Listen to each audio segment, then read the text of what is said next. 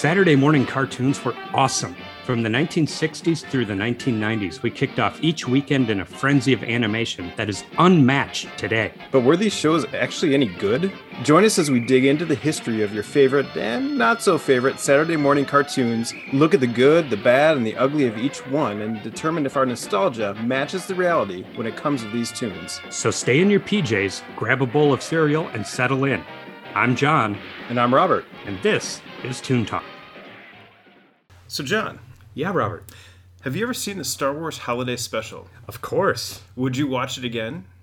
Maybe. Would you watch it if it was 13 episodes? No. Okay, you wouldn't want to review that for the podcast? No, I would not. No sane person would. But interestingly enough, the Star Wars Holiday Special factors into our episode today, which is Star Wars Droids, The Adventures of R2-D2 and C-3PO. And what an adventure it was.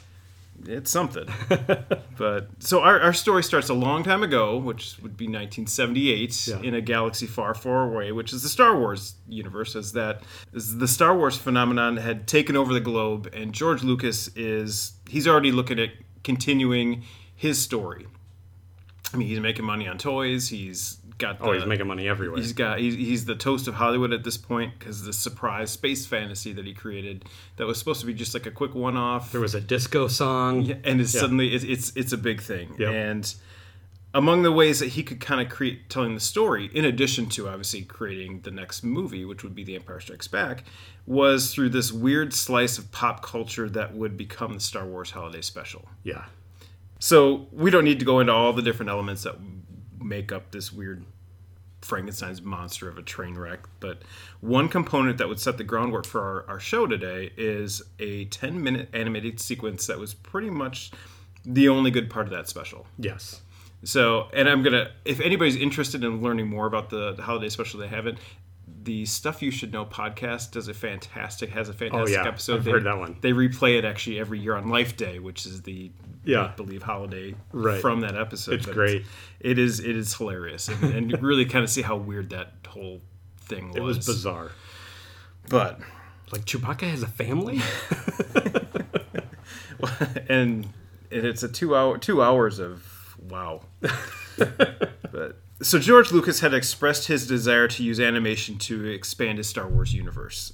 Part of it's because it's an easier medium to experiment in. Because, I mean, he's creating worlds, creating creatures, and drawing them is a lot easier, especially in the 1970s and early 80s, than filming on location. Yeah, there is no CGI at this point. It is just practical effects and how do we make this work. Right. So early in the discussion for the holiday special, the director of the special, Clive A. Smith, showed Lucas a sample of animation that was created by Nelvana Limited in Canada, a relatively fledgling animation studio. Yeah. They were they'd been around a couple years, but not a big name. Lucas watched it and was really impressed. He's like, this is really good. Let's bring them in and we'll do an animated segment for this holiday special. It was probably the thing that he was most involved in. And again, not surprisingly, it's the best part of the special. Imagine that. And it would introduce a new character who would come back who would appear in the upcoming movie, The Empire Strikes Back, and that's Boba Fett. Yeah. Who now has his own series on Disney Plus, which is also excellent. Yes. And interestingly enough, Smith, the director, would leave production halfway through because of creative differences with the studio and the writers. And I think we could both agree that even though we have no idea what he actually wanted, clearly whatever he wanted would have been better than whatever they went with. Exactly. Forward ahead from 1978 to 1983, 1984. Return of the Jedi has come out, the final of the trilogy movies, and the future of Star Wars is kind of in flux. Yeah. There's no plan for another movie.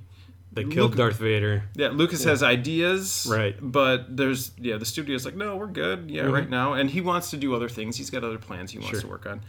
So he still wants to keep his universe moving forward in the public consciousness because, there's money to be made. Exactly. Especially toys and licensing. Yeah. So he comes back with the idea of like, well, we can do here's the time for animation. We can tell stories because we have these kind of characters that we could throw out already there. developed characters that are popular and, and people know. And they think, well, let's do 2 animated series. We'll do one with Ewoks, these new creatures we created for Return of the Jedi. They're cute and cuddly, and kids will like them. Yeah. And then we can also tell some adventure stories with R2-D2 and C-3PO, the 2 droids. Yeah.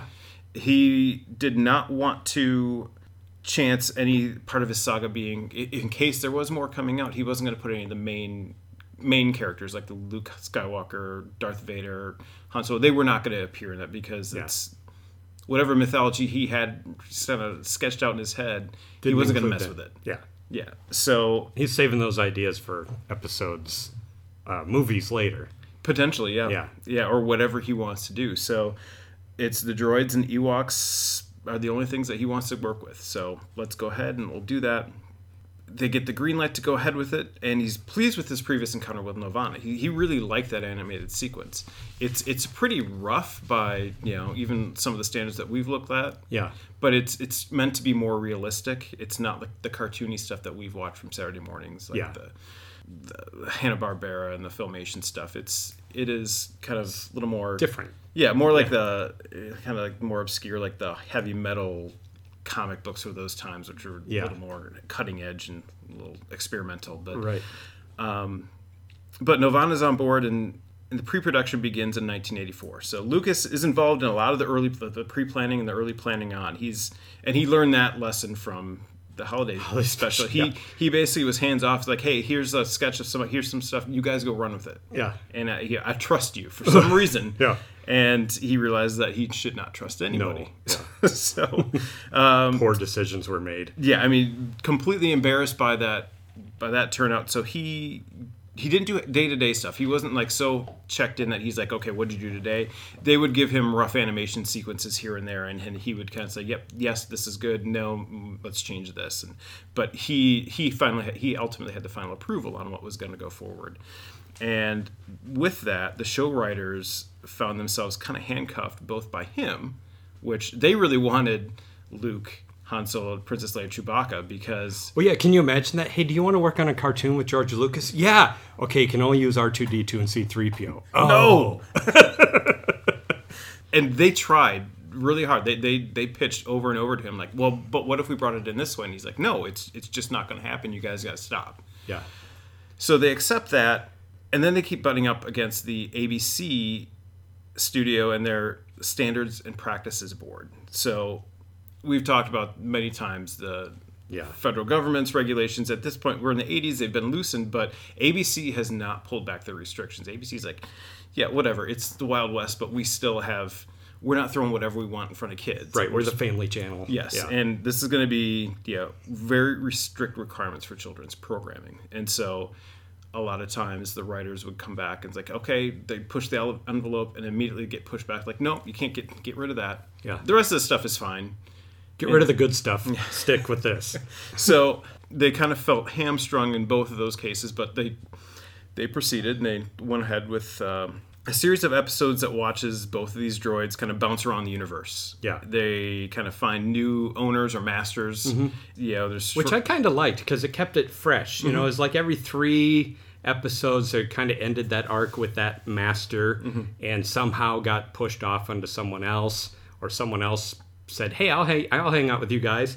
So it kind of gave it a new, fresh start every couple episodes, which was good, I thought. Yeah, and each episode was a standalone, but then depending on which master they're with, it was be part of an overarching storyline. So there'd be 4 episodes with one master, and then they would end that, they'd go find somebody else. Right. And then there'd be, again, 5 standalone episodes, but then they would all be with the same master, and then and move on to the next one. So they would just kind of keep it down in those story arcs and still keep that individual, so like you didn't feel like you were missing something per se. Like if you missed the first episode and came in episode 2, you're okay. It's pretty much the same thing. Right. So Star Wars Droids: The Adventures of R2-D2 and C-3PO would debut on ABC on Saturday, September 7th, 1985 as part of the Ewoks and Droids Adventure Hour. It would run 13 episodes before being canceled. And Ewoks, meanwhile, would get a second season. Mm-hmm. But part of it was the response to Droids was really tepid. Yeah. It was, and we'll talk about that because right. we're going to have our reactions are very much on par with pretty what similar. the general reaction was, and unfortunately, it didn't match the cost, which at that time both Ewoks and Droids were running about $50,000 to $60,000 per episode to create, which in 1984 and 1985 was expensive cartoon. It was way above what the average cartoon was. Yeah. So, and part of it was, the detail and the animation was a little bit more complex than what a lot of studios. They wasn't just like the cranking out and just kind of a lot of the same backgrounds. They were creating everything completely new. So ABC's like, no, the Ewoks are cute and cuddly, and we can sell more with that. So the Droids go on the chopping block, and there was a TV movie that was supposed to run. It was essentially a story that would have tied to the original series, but it never got told. So they're just like, well, we'll just turn it into a movie, and they called it The Great Heap. And it was supposed to air December of 1985, basically at the end of the season. Yeah, and it was longer than the. Yeah, it was an hour long episode. Yeah. Or movie, essentially. It was essentially a feature. Mm-hmm. And it got bumped from December. I never found out why, but it got bumped to June of 1986. So on June 7th. 6 months. June 7th it airs. And it was the lowest rated program of that week. Oh, wow. And it was the lowest rated TV special of the entire season. Oh my! I didn't know that. But it makes sense when it's completely detached from what it was. From everything, yeah. Yeah, it was just basically floating in the middle of the summer. Yeah. Oh yeah, here's just in the middle of the summer. The kids are done with school. Yeah. They've forgotten about Droids 6 months ago. Yeah, so they clearly were just done with it and were ready to move on. But it's an interesting slice of Star Wars history at this point, and part of that was, there was a very familiar voice attached to the entire season. Yes, Anthony Daniels. Mm-hmm. Anthony Daniels as C-3PO. And correct me if I'm wrong, but I'm pretty sure that C-3PO and R2-D2 are the only two characters in all 9 of the Star Wars feature films. You are correct. They're in every one of them, which means Anthony Daniels is the only voice in all of them. Correct. And coincidentally, he's really the only voice in this cartoon. Because when I went through the cast, he's the only name I really recognized, and the only name who had additional animation credits that were worth looking into. Yeah. The only name that I remember that really stuck out to me was Cree Summer, who... of course, yeah. If you remember, at least from live action, she was on a different world from the 1980s. Yep. And then she has actually turned into quite a significant voice actress. And after this, yes, yeah, into the 90s, and currently, yeah. she's really proven to be a top vocal performer right now. Yeah, and she got the job in Droids because her dad, Don Franks, was John Tosh, Boba Fett, Kybo Ren Ka, and Kybo Ren. Mm-hmm. Don Franks was the co-pilot in Heavy Metal, which is interesting that you mentioned Heavy Metal earlier. Yeah. So when I was going through this cast list, Anthony Daniels is C-3PO. He's C-3PO, no question about it. There's no denying that. He does a great job. Ben Burt was uncredited as the sound designer for R2-D2. He also did the sound in a lot of Pixar films later. Star Trek and Star Wars as well, those feature movies. He was the main... he created all the sounds for R2-D2 in the films, and all the way through all the live action ones, and through even the animated, the Clone Wars and Rebels. He is still attached to all that. Still attached to it, this sound genius. Right, very talented. Yeah. And a lot of the other sounds he created for the Star Wars series is also in this cartoon, mm-hmm. So... It's neat to see him. I wish they would have credited him, but they didn't. I just said R2-D2 as himself. Yeah, it said R2-D2. Well, okay, whatever. They could have put his voice in sound design or something, But I mentioned Don Franks. Winston Reckert as Mungo Boabab. He was a Canadian TV actor, and almost all of this cast, it seemed like they were in this studio, and if an actor walked by, they grabbed him and said, "Hey, come in here and read this." Really, a lot of them had other credits as additional voices, or they were on some Canadian TV show for 6 episodes or something. They probably had done some work with Nelvana in other exactly. They're like, doing hey, you want to make a little extra money? Yeah. Here's $10. Canadian, and you come read this. There are exceptions, Anthony Daniels, and Dan Hennessy was George Doucette, Uncle Gundy, Governor Coon, Captain Keg. He was Chief Quimby in Inspector Gadget. And he was Braveheart on the Care Bears. Oh, wow. So he did a few things that we know about. The rest of them, these names like Jane Austen, Long John Baldry, who was called Long John Baldry just because he was tall. I'm like, why is this guy named? Is he a pirate? Why is his name Long John? Chris Wiggins as Manjupa, which was a big character but really didn't do anything else.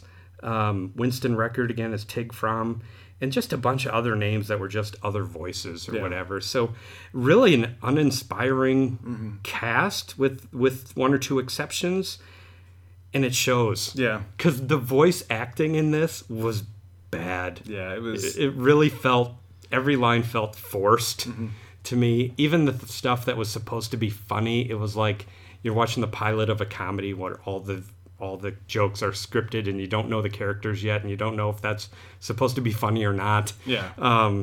Just really dry acting, I guess I would say. Just real wooden, outside of Anthony Daniels, who knew the character up and down. Well, and yeah, it's watching that, and it crossed my mind at one point. Anthony Daniels is like, "What do you give me to work with here? I mean, give me somebody to work off of. Yeah. I mean, other than Ben Burt, who it's just give me beeps and whistles, Right. which is all I'm going to get. But yeah, I mean, yeah, it had to be he'd frustrating. be a bit persnickety about that. Yeah, and he's known for that. Yes. Evidently. Yeah. Well, and he made a comment too. After the fact, years later, he'd been interviewed about creating this, and he had said, "Well, I was not going to attach my name to some subpar project. I needed to make sure that this was going to be good." Yeah. So he's like, just because it's Lucasfilm doesn't mean I'm going to sign on. Yeah.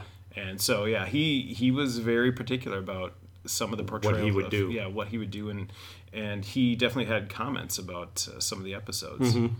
Yeah, it shows that these aren't, this is rank and file voice actors. I guess I could say, there wasn't anyone spectacular in this. There were people who went on to do other things. Really, a lot of them were TV actors and not necessarily voice actors. And we've talked about it before. There's a difference. Because when you're a TV actor and you're a screen actor, you've got your face to express emotions. You've got the situation around you. You have the other characters. You have the set behind you. When you're a voice actor, it's you and the microphone and a piece of paper. And you've got to make those emotions and make that happen through your voice. Yeah. And not everyone can do it. Yeah. Clearly. Well, and clearly that $50,000 to $60,000 budget per episode was not they were not paying for the top talent. No, it was for the animation. Yes. Yeah, it was for the people drawing the pictures. Yeah. That said, they did nail the opening theme song. That opening theme kicks. Which I thought it was great. Yeah. So it's called In Trouble Again. It was performed by Stuart Copeland from The Police. The drummer from The Police, yeah. Holy cow. Yeah. It's awesome. He co-wrote it with Derek Holt from the Climax Blues Band. Yeah, I mean, superstars. Yeah. Working on this song. Yeah, and it is as especially from an animated cartoons theme song, it is one of the better ones you'll hear. Yeah, it was great. I was tempted to not hit the skip intro button while I was watching. Oh, I never did. I listened. That was. Did you listen to it every time? I look forward, and it's not a long. I mean, No. it's long. It's quick, but it's entertaining, and it doesn't. The rest of the music that goes with the show is very very synthy, and very repetitive. It's pretty much the same kind of 3 tracks, and they just kind of play them over and over, and it kind of takes you out of it here and there, because it's, especially when you think about Star Wars, that it's the sweeping sounds of of John Williams and the orchestral music. Yeah, and there's no comparison. Really, the emotion behind it. Yeah. There's no emotion. It's just Right. it's like, all right, well. Yeah. So again, they didn't spend a lot of money They must have on the regular backing track there either. They spent the money on Copeland and Holt. Well, money well spent, though. Yes, yeah, it was fantastic. Go out to YouTube and find that. Just In Trouble Again, performed by Stuart Copeland of The Police. And it's a great tune, man. I would have loved to hear a real release version of that song, like a longer version. It's classic 80s rock and roll. Yeah, absolutely. Yeah, I mean, perfect of its time. Yep. Absolutely. Yeah, for sure. And we did mention Ben Burt. I want to bring back to him because he actually had a hand in the writing and the storytelling of this. So he actually we talked about how it was broken into different arcs. He actually wrote the entire final arc, and then would have been the Great Heap film. Oh, okay. He actually did the story treatment. Eventually, they had other people come back and write the teleplay and kind of clean it up. But yeah, it was kind of his story. And actually, another interview with Anthony Daniels had mentioned how he was really impressed by the Ben Burtt stories. He's like, he got the C-3PO and R2-D2 characters better than anybody else did. He clearly understood them, and he's like, I felt more comfortable wrote for them. acting giving my voice to those stories than I did the other ones. The other ones felt a little off. Yeah. So, well, for example, C-3PO drove me nuts in this because he's a little bit annoying anyways, because he's this protocol droid and he's kind of uppity but in this it's like C-3PO, he's always in a state of terror. He's always and he's always falling down. For the love of God, he falls down 7 or 8 times an episode, or he trips on something, or he knocks something over. It's like, this guy, what is this, the Keystone Cops? Yeah, it's his character development is, did I land on my side, did I land on my back, or did I land on my head? Right. I mean, that's it. Or did my leg fall off? Yeah, he's... And R2-D2, I think they did R2-D2 justice, because he was just the calm, confident, little beeping robot that fixes stuff. Well, and especially talks to computers. And you get to the Great Heap. I mean, he's basically a one-man show to win that basically saves the day. He's the hero. I mean, he does everything at the end of that to actually lead to victory. So, but yeah, the C-3PO, and it's a bit much. Yeah, it gets old quick. Yeah, it's just like they could have dialed it back 20%. Yeah, because I can see that this was aimed at little kids, much younger audience than the kids who were going to the movies, right? But when you realize that, would a kid laugh every time that robot falls down? Yeah, maybe for the first 3 episodes, and then after that, it's like they expect him to fall down. Yeah. So it didn't seem like it was used as an important piece of the story ever. It was just like a cheap gag that they tried to get away with every single time, and I just didn't get it. And it's not that he comes across as clumsy. It just feels like everything happens. Well, he's going to fall over now. Yep. How are they going to make him fall over this time? Oh, he's carrying a tray of food. He's going to fall. Yeah, he's going to be in the ship. At some point, we're going to see his feet just sticking out where his head should be. And it's just, Well, I asked you, I remember I texted you, I'm like, C-3PO's an idiot. Something's wrong with his gyroscopes. He's falling down all the time. To which you said... Well, and I said, something's clearly wrong with his vocal receptors because he's blinking all the time. And C-3PO's a robot. He doesn't blink. No. But in this, he's got eyelashes. Or not eyelashes. He's got eyelids. Yeah. And they close. Yeah. And a lot. Yeah, he blinks and his eyes open. They widen and shrink. And part of it's just the effect for the cartoon to show emotion. But with as much as Anthony Daniels' voice is kind of selling that performance, they don't need that. No. I mean, part of it's the R2-D2. I had the same thought with R2-D2, the way they animated it. I mean, he's just this ash can on wheels. Yeah. And when you look at the live action films, the way he beeps and responds, his attitude comes across the way that you can tell when he's sad. He doesn't need to do anything special. It's just they're just so Ben Burtt was so effective at giving him emotion, just like on the way he whistles and responds.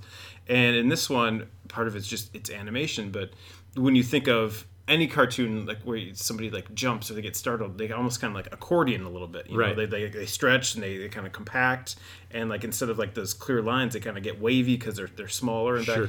And when they show him, he'll plug into a unit on the wall, and in the movies he's just a solid thing, and you just see the thing turning. Right. We don't see that. We just see him like kind of accordioning. He's like a little accordion, up and down and like kind of rocking as he's spinning. Like, why is he doing that? Yeah. He's solid metal. Why would he? Why is he bending? He's not made of aluminum.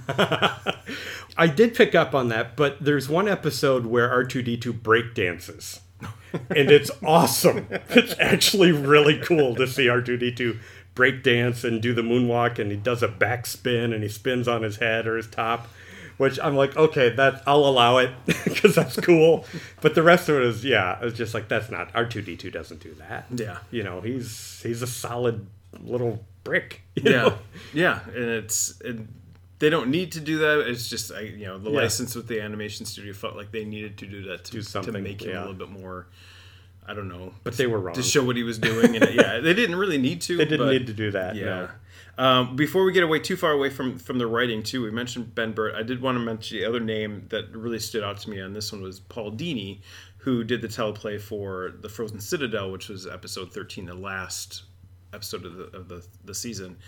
So Paul Dini, anybody who is familiar with 90s cartoons, he was a major writer for the Batman the Animated Series. Oh, cool. Came up with the Harley Quinn story arcs, and he also wrote for Tiny Toons. Was just, a really, really accomplished animation writer, and eventually would actually do some really good stuff in the comic books. He actually wrote a pretty significant run in the Spider-Man comics through Marvel Comics. So it's very cool. Yeah, that one jumped out at me a lot. It was like, well, that's a good name. Solid writer. To this thing. Clearly early on in his career, but he got some good experience and translated something better. It's good stuff. And of course, episode 13 was actually one of the best episodes. Like I said, this series got better as it went. I agree.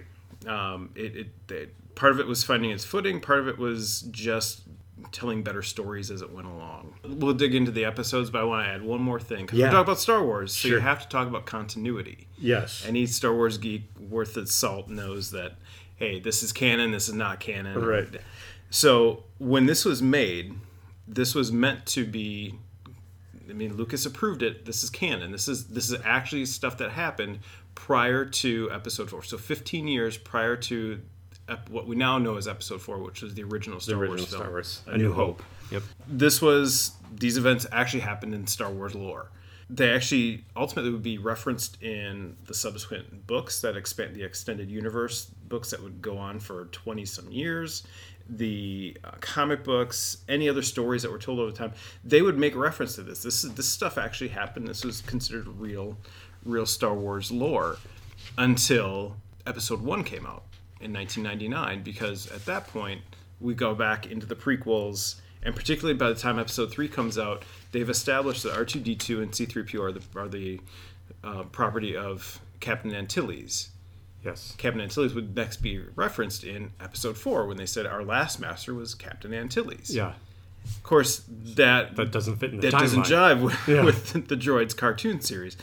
There was ways they tried to kind of finagle that a little bit in the history. Ultimately, it didn't matter, because when Disney acquired Star Wars properties, all of that stuff, all outside only the main 6 films and the Clone Wars cartoon and ultimately the Rebels cartoon, those were the only things considered canon at that time. Anything else was just considered legendary stories. Sure. They were just tales told about all these great part people. Of the Star Wars universe. Not considered what really happened. Yeah. So at that point, obviously, the animated series were just kind of gone. Yeah. But they would. They were definite nods to this series as it went on. Like in Episode 1.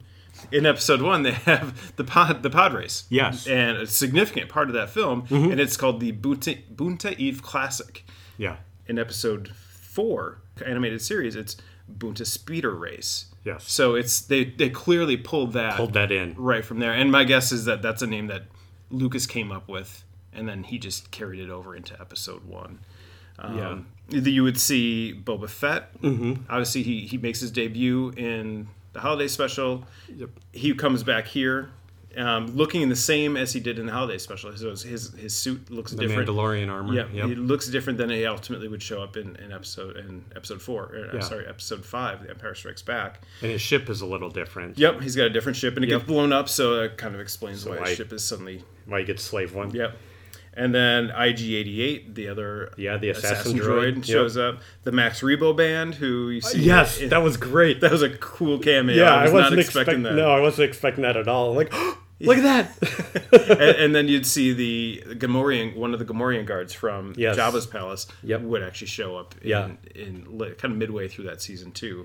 I also saw when C-3PO and R2-D2 were working in that little diner, the chef had 4 arms, like the guy Dexter in Attack of the Clones. Yeah, in Attack of the Clones, that guy had 4 arms. I've seen that guy before. And the General Grievous wheel bike from Revenge of the Sith shows up in this thing. So it's like, wait a minute, those weren't new ideas. Yeah, those ideas are from the 80s. Yeah. They clearly liked them and then just kind of sat and waited for the time to fit them in. And, pull them in. Yeah. So that was really cool. Mm-hmm. So yeah, I mean, it's no longer continuity, but at one time this was canon. This actually happened. So no more. Nope. But and probably for the best. No, it doesn't make any sense. So overall, John, what did you think of this from the time you stepped into it? Yeah. Like, what was your expectation, and what did you end up finding? So it grew on me. The first couple I saw, I was really excited because I love Star Wars, and I watched these back in the day in the 80s, which is plenty long time ago in a galaxy far, far away. I was excited to see the characters. What I was disappointed in is the stories took a while to get better. Mm-hmm. The first arc was kind of lame, I thought. I didn't think the writing was that great on the first couple, but it did get better. Mm-hmm. The animation wasn't bad, but to me it felt like, do you remember color forms? Like those little vinyl cutouts that you'd peel and you'd stick on a cardboard background? Yep. That's what it looked like to me, and I couldn't get over that. And it's not bad, I just didn't like it. Right. The opening song I loved. Mm-hmm. There were a couple episodes that were way better than the others. Mm-hmm. It seemed like in an arc, one episode really stood out as better than the rest of them, and it was usually the one where they were kind of wrapping that arc up. Because, like, okay, I can see something's going to happen now. Yeah, it felt like there were actual stakes involved. Exactly. And I mean, when I sat down and watched it, I remember as a kid when this cartoon came on, and I don't remember the cartoon at all. And I remember sitting down to watch the first one and probably never finished it. Yeah. Because as an adult sitting down to watch this and actually kind of anticipating, like, ooh, what's it going to be? Yeah. You and I talked before we started recording. I watched the first episode and it got to the end and, like, I don't even remember what happened. I totally zoned out. I don't even know what was happening. So I had to go back and rewatch it just to figure out, because I had trouble focusing on the story because I just really didn't care, and primarily it was there was nothing happening. No, it's basically C-3PO and R2-D2 are kind of jettisoned from whatever ship they're on, and they end up in a desert, kind of not unlike A New Hope. And they are found by these two speeder bike guys, Jord and Thal. Yeah, and they have classic like 80s punk haircuts. Yeah.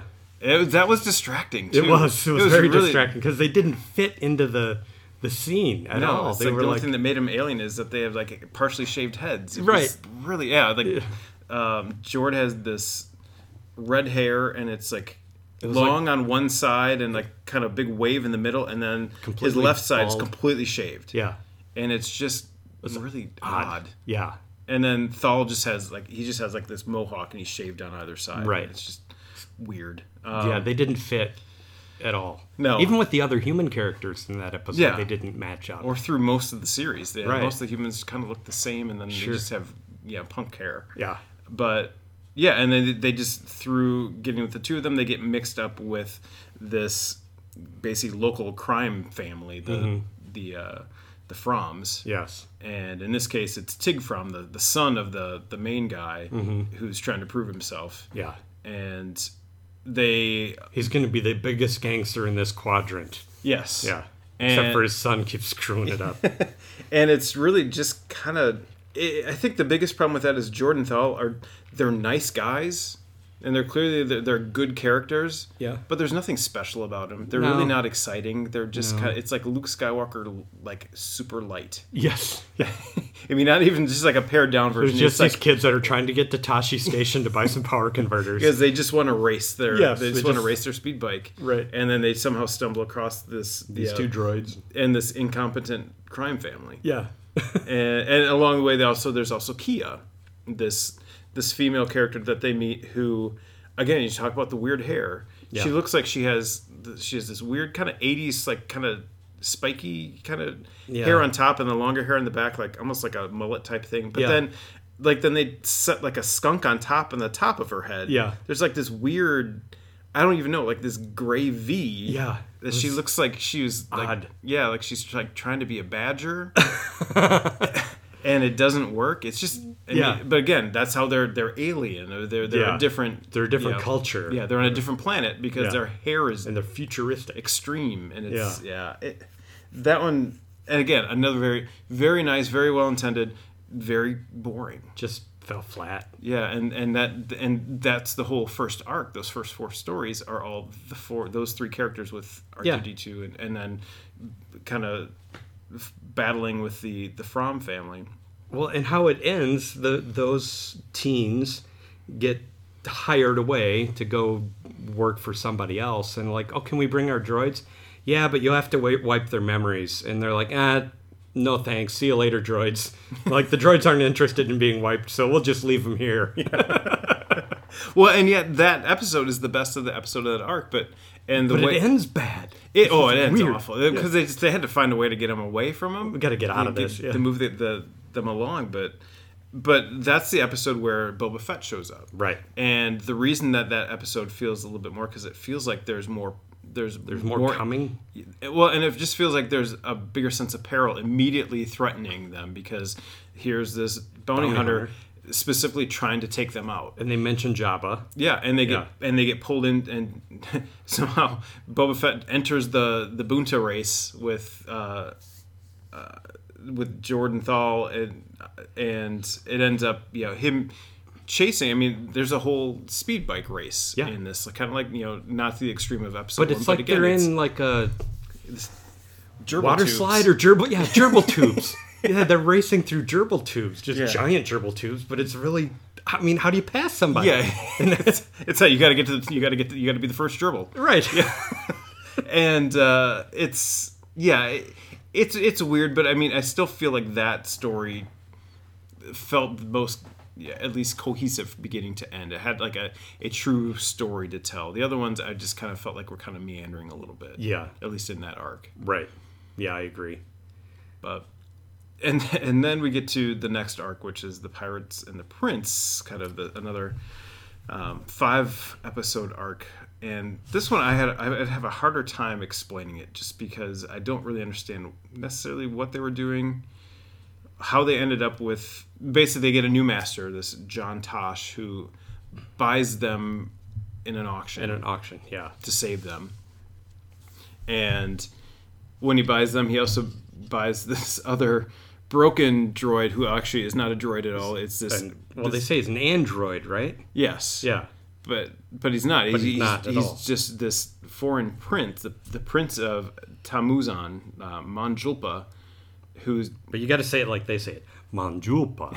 I'm sorry, I don't have my hoodies warmed up for tonight. But yeah, and then it's just he's trying to hide and they're trying to save him, and it's. Yeah. So the pirate's name is Kybo Ren. Yes. I'm like, I heard that. I'm like, are you kidding me?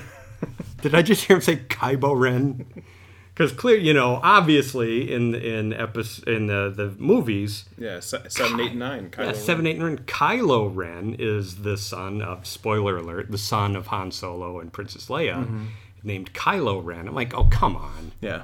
Don't attach, because Kylo Ren's cool. Yeah. And don't tie him to this. Well, and clearly, I mean, between that and when they introduce Kia, the way they introduce her is almost identical. Yeah, I shouldn't say identical. There's very much shades of the way they introduce Rey in Episode 7. Yep. Where the first time we see both of them, they have these goggles on. They're in the middle of the desert, goggles on, and then their faces are wrapped to protect themselves from the sand and the dust. And anamorphic. And then they pull off the goggles and reveal their faces, and then suddenly, it's a woman. Yeah. And I mean, and then she turns out to be a badass. Yeah. I mean, so very similar. So I would be shocked if J.J. Abrams had not at some point gone through all the Star Wars stuff he could find. Yeah. And these just two little things kind of stuck with him, whether he realizes or not. Yeah. And just kind of move just forward with them. Yeah. But yeah, that's too much of a coincidence. For that. I heard that name like, oh my god. Wait a minute. Well, and it's rewind. Funny. Yep. Because he just looks like Genghis Khan after he's been put out to seed. Yeah. He's just this short little pirate, fat pirate. Fat pirate. Yep. And he doesn't look like a threat at all, and yet he's the antagonist. Yeah. For this whole arc. And they're a poor attempt at aliens too. The way they're drawn, I just didn't get it. Like, oh, they have pointy ears and green skin, and they're kind of fat. Yeah, well, and he's a pirate, so he actually has a band of pirates with him. I couldn't tell you anything about any of them. No, none of it. There was one of them was really big. Yeah, but Remember they're completely forgettable. Yeah, I mean, and he doesn't really utilize them. He's just he's a bad pirate. Yeah. I mean, the overall storyline, it ties to this prince, the Manjulpa. Yeah. Kind of some stories and almost like a bit of diplomacy here and there. Yep. And it makes they're better stories generally than the first arc. Yes. But they're still missing something. And again, their master, John Tosh, is just kind of, he's a guy. Yeah. I mean, it's like Rambo in space, kind of. I mean, he's got like the red bandana. Yes. But there's nothing else. Which reminded me of like the kids in Karate Kid with the bandana on, you know. Like, are they really? Yeah. He's got a red bandana on. Yeah. I mean, and he's not really memorable. I mean, he's just a guy who ultimately he's just trying to get into the Imperial Space Academy. Mm-hmm. But again, this is really the first time we hear about the Empire. Yeah. I mean, we're 9 episodes in, and finally he gets into the Imperial Academy, and then they're like, all right, I'll see you guys later. Peace. Yeah. I'm out. Which Later, I wanted dudes, to tell them, done. don't, they're bad. The Empire's evil. So, yeah, they're just kind of aimless again. Yeah. In trouble again. And, yeah. Again, a better arc than the first arc, but not great. Yeah, but slowly getting better. It is improving. It's definitely improving. Yeah, and then we get to the Uncharted Space arc, where we meet Mungo Baobab. And Mungo Baobab, I'll have to paint a picture for you. Mungo Baobab looks like Jesus from some campy Bible story cartoon. If everyone assumes Jesus was a white man with blue eyes. Space Jesus. Space Jesus, exactly. This guy had dark hair with a ponytail, and he wore like flowing blue and white and a beard. I mean, I was like, oh my God, I've seen this dude before, but last time I saw him, he was Jesus. I mean, he literally looks like Jesus as an 80s cartoon hero. Exactly, yeah. I mean, it's just... There's no way around it. Yeah. Go Google. This is the second time I've given you an assignment, but go Google Mungo Baobab, and you'll go, yep, that's Jesus Christ. Yeah. But he's actually turns out to be a really cool character. He's the best character in this series. I agree. I thought he was great because he seemed like Han Solo because he was kind of a loner and he was after these crystals or the rune stones, but he had empathy that Han Solo never had. Han Solo a lot of times was in it for himself. Yeah, this guy was genuinely concerned about these droids and what was going on around him, and he tried to be helpful, and he took some advice about you know who your real friends are if they choose you over their own goals, and they kind of explore that story. Again, the writing's much better in that last arc because there's a depth to it there that you didn't get previously. I agree. Which makes him the best character. Yeah, and you mentioned the Han Solo. I agree with that. He feels like a cross between either Han Solo and probably a little bit of Princess Leia, a little bit of Luke Skywalker. Kind of like all three of them kind of put together, and some of their best elements because he's an adventurer, but he's very practical. He's a business guy. Yep. So that's a good fighter, and that helps ground his story. Right. So the adventuring part, it's easy to send him wherever they want, but there's also they can tie him to, hey, the Empire's here. Great. Yeah. We've got an actual Empire storyline here that didn't exist before. Which, I mean, we're talking about Star Wars. There's stormtroopers in the heart of the Empire. Yeah. And it works. This feels more Star Warsy than anything. The way that these 4 episodes, then plus the movie. Yeah. Well, there's clear conflict. Right? There's how the antagonists and protagonists are going to work here. Yeah. Because in the first 2/3 of this, you really didn't get that.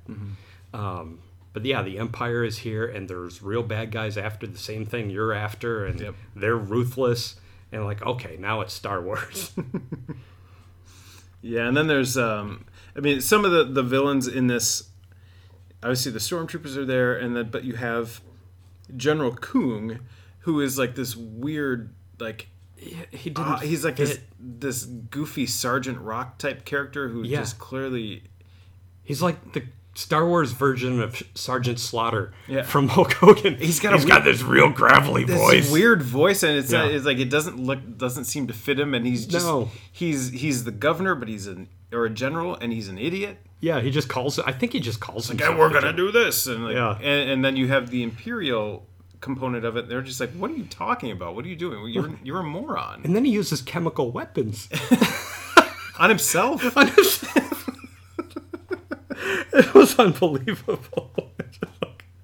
Oh, you got to be kidding me. Yeah. There's one doctor on the whole planet, and he deploys this chemical germ or this agent that doesn't affect droids, obviously, but it's going to kill people. And then it hits him, so he goes and kidnaps the only doctor on the planet to come heal him, and then I'll let you go save your family. Yeah. And it's just like, what was that? It's like a space version of Agent Orange. Well, and it's just like it makes them disappear. Yeah. It's such a weird thing, and it didn't fit with the rest of it. The rest of this, the last 4 episodes was good, except for that character. Yeah, he's almost too farcical for everything else feels much more grounded. Yeah, he just didn't fit with everything else. It's like they needed, they kind of realized that we can only throw a C-3PO in the air so many times before the kids don't care anymore. So now we need this idiot to kind of be some comic relief. But maybe. I mean, had they drawn him taller and not so disproportioned, like he had a real big head, a square head with a massive huge jaw, yeah. And then he's just kind of, he's just almost. If they had made him a little more menacing and less of an idiot, it would have been better. Yeah. I mean, I think they went for the, idiot. Mm-hmm. To get a laugh instead of creating a real villain. Yeah, and he stood out because everybody else had a more realistic, grounded look. Yeah.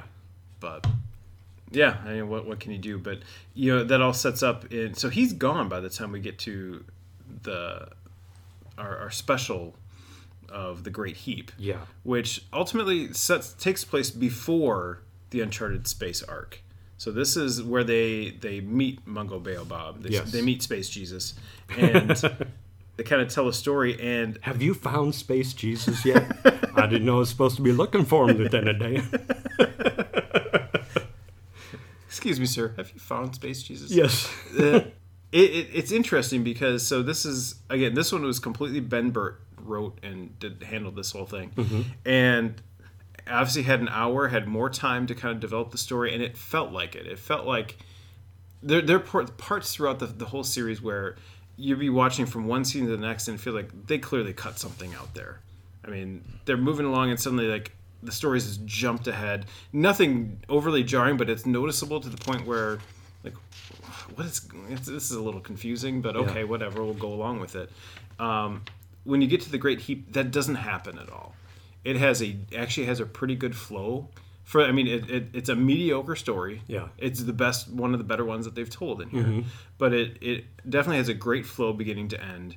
It doesn't feel rushed. Nothing feels cut. It actually feels like a comprehensive story. Yeah, and it almost made me wish that the previous 3 arcs would have been each condensed into a 1-hour special and just at a 4-part miniseries. Oh, yeah. Would have been cool. Absolutely. If you took the best part of each arc and smashed it into a 1-hour episode, 1-hour feature, whatever, then you've got time, and it would have been better, I think. That first arc probably still would have suffered. Yeah, probably still would have sucked, but it would have been better. Yeah, it probably would have been better, yeah. No, but yeah, I mean, the Great Heap didn't have it still had its minor quibbles. I mean, they have this little alien creature who... It's like basically like the little tag-along kid who doesn't speak English or basic as you have in Star Wars, and he's just kind of annoying. Yeah, he's just kind of like, oh, whatever, come on. Yeah. But I mean, the whole end sequence, and I referenced this before with R2-D2, saves the day. I mean, he just does it all himself. Yep. And it's pretty awesome to watch. Yeah. It's actually really cool. You just see Mungo on the ground. It's like, oh no, yeah! Oh no, yeah! Well, in the movies, episode 8, you see R2-D2 fly. And, remember he he takes out those battle droids and he hits his rockets and he lights them on fire and the whole theater goes nuts. Yep. That happens in this episode. Like, you see R2-D2 do some really cool things. Yeah. And yeah, he's the hero. And it's like, I've waited 13 episodes for this. Well, and the whole idea behind this one episode is the name is the Great Heap. Is this massive droid. He's huge. And he's a droid, but he builds himself. He kind of uses the remains of other droids, and then uses astromech droids like an R2-D2 to power himself. He just basically he basically just uses them. He plugs them in and spits them out. He collects droids, and there's a harem of astromech droids. Yes. Where he just like R2-D2 ends up getting caught, and he goes into this giant room. There's a swimming pool, and there's just like droids, just kind of all these little astromech droids, just kind of hanging out and living the high life. They're like in an astromech spa. and actually, I don't know if you saw, there's one shot where you see R2-D2 in the pool with this female astromech droid. Yes. And then right in front of them, they're kind of like lounging. These other droids lounging. One was reading a magazine called Play Droid. Oh, I didn't see that. Yes. Oh, that's hilarious. Oh, wow. But what happens is every once in a while, one of these astromech droids gets yanked out and then essentially sacrificed to the Great Heap, who just and consumes them and he's got the slot in his mouth that looks like where an astromech would plug into the X-Wing fighter, and that's in his mouth, and you put it in there and you see all this light happen, and then he spits out the droid, and the droid is like lifeless and colorless. Yeah, he's drained it of all of its energy. So it's very definitely a different kind of concept. Yeah, but I mean, I just never thought I would see a droid harem or anything quite like that. But it was interesting. Yeah. But again, I mean, the overall story, despite some of those weird things, was actually, I think, the best component of this entire series. Yeah, and typically, we've learned previously that if a special came out after the series, it's not good because it seems like it's a last-ditch Hail Mary effort. Yeah, but this actually worked. Yeah, I'm with you there. Yeah, it wasn't like it was a rework. Let's totally change everything up and see if we can get something out of it. Right. No, this is basically, we had a story that we wanted to tell. We're still going to go and tell it. We'll just bury it 6 months after any connecting material is. Yep, we'll let everyone forget about that, and we'll start this. Yeah. What I did want to mention, when we talked about General Kung as the bad guy, so there's this character, Vlix, and he's like a cricket or something. He's like a big cricket, but his voice... When I say this, you're going to go, oh my God, it is. He sounded like Howie Mandel when Howie Mandel did the baby voice. Oh, yeah. Remember that? I heard it and I thought, that's Gollum. Oh, yeah. From the Lord of the Rings. Totally. That's Andy Serkis doing the Smeagol voice. Yes. Yeah. So it's that high-pitched, kind of whiny voice. But What's he was... Taters? 3PO? Right. He was a badass. Mm-hmm. He was. That guy was a villain. Yeah. And he just needed... those guys to get out of his way. Yeah, well... Because he was mean. He had poisonous spikes on his arms and legs like a cricket would, but he would get you with that and you'd pass out. Yeah. He was mean. Yeah, when Kung actually, attacks himself with his chemical weapons... Yeah. It doesn't bother him. No, he's you silly fool, that doesn't bother me. Whatever. He's just standing there like, oh, what an idiot. Yeah, well, and then you also... Yeah, the other villain in that arc we did mention is Admiral Screed, who is this, again, a humanoid. He's kind of got a pretty messed up face, but he's got a metal eye, almost like a cyborg type eye. And again, seems much more competent and much more menacing. Yeah. But as long as you have the general there, it's like, okay, whatever. He's kind of detached enough from the action that... Right. It'd be cool to see if they did something with him, but they don't really do much. Must have been a union thing. Yeah. So overall, I agree with you. It got better as it went along, and some of the cartoons we've watched got worse as it went along. Started the bar low and just went lower, and this one started the bar low and went up, and then got quite good. At the end. Well, and I think part of it is, especially for what makes this unusual, especially for an '80s cartoon, is that this is This is a little more high level. It's not super complex, but it clearly is. There's more going on in terms of the storytelling than on your average 80s Saturday morning fare. Right. This isn't just, Yeah. It makes me wonder if my dog got captured by the pound, and now we got to go release him type of thing. This is, a little more in depth than that. Yeah. And it makes me wonder if they had written it above what it was supposed to be and had to dumb it down, and then it just ruined it. Yeah. Had to bring it down to, hey, we're looking at third and fourth graders here. Yeah. We need to bring it down a little bit, but then it doesn't work. Because clearly today there are cartoons that are written for teenagers and adults, and I think this would have been better had they aimed for teenagers and adults. Well, I think you look at that holds true with the Clone Wars, which is such an amazing series. Yeah. And it's, if you haven't watched it, it really is an outstanding. Mm-hmm. Yeah, that's excellent. Outstanding animated series and it really advances a lot of Star Wars storylines, and it continues actually now into like the Mandalorian and the Boba Fett episodes. But it felt like if they had been able to do more, again, the standards and practices board from ABC is like, kind of let's scale it back. And again, it really hurts when your main character up until through the first 9 episodes, it's ultimately two droids who are great supporting characters. They're not leads. And so then you have to, and clearly the writers knew they needed a lead. Yep. But they didn't have strong leads for basically the first 9 episodes. It isn't until you've got Space Jesus where you've got a actually decent storyline it was character likable to build too. from. It turned out to be a really good character. Yeah, I agree. And maybe it's because he was the voice was good. He was a good actor. Yeah. But I think they just fleshed out enough of his backstory. I mean, there's not a lot, but there's just enough so you're like, okay, yeah, I buy what this guy's selling. Guy. Yeah, I care about this guy. Yeah. I'd follow him. Yeah. 40 days and 40 nights.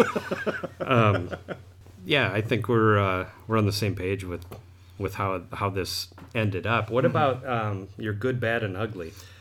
The good, I think, I'll couch it a little bit by saying it's not great.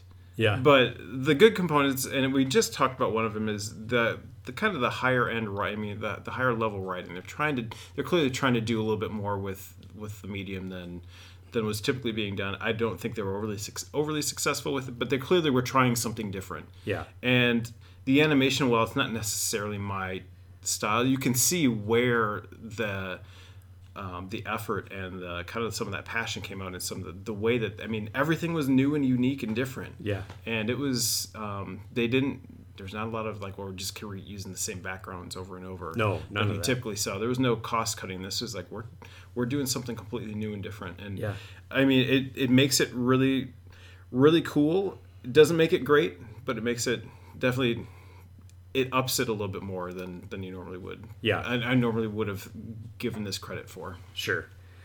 For me, the good was, Star Wars was so big in the early 80s. I mean, it was everywhere. And they were taking a risk trying to make that a cartoon. Mm-hmm. And I think that when I watched it, I believed I was in the Star Wars universe. It wasn't a cheap knockoff. The backgrounds, the buildings, the technology, even some of the spaceships, while they weren't recognizable as the ones you've seen in the movie, but they looked like Star Wars spaceships. Mm-hmm. There was an Imperial shuttle that looked exactly like the Imperial shuttle in Return of the Jedi. Mm-hmm. So that stuff to me was good, that they did the franchise. For me, they represented the Star Wars universe well in the way they drew things. Mm-hmm. Like on board the ship, the planets, the technology, all like, that's immediately recognizable as Star Wars. Yeah. So I thought that was good. Yeah, I agree with that. How about your bad?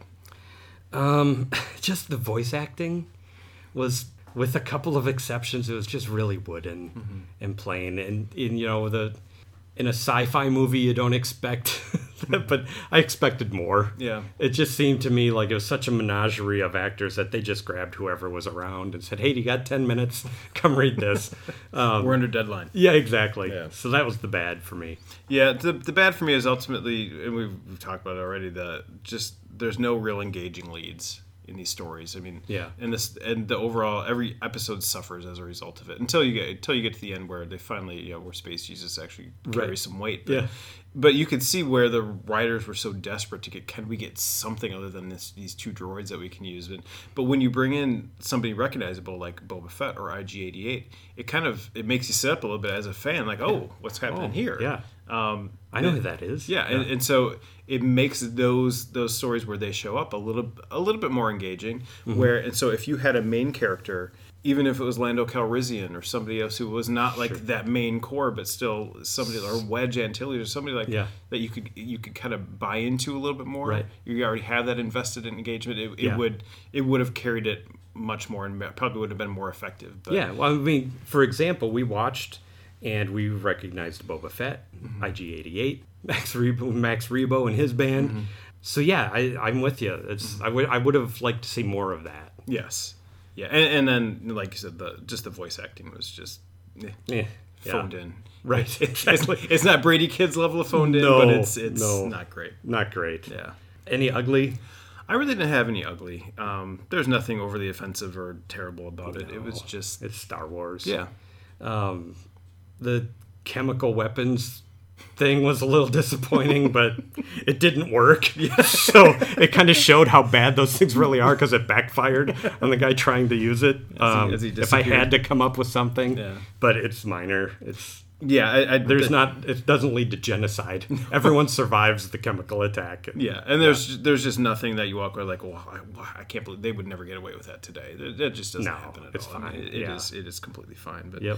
So John, on your rating scale of 0 to 10. 0 to 10.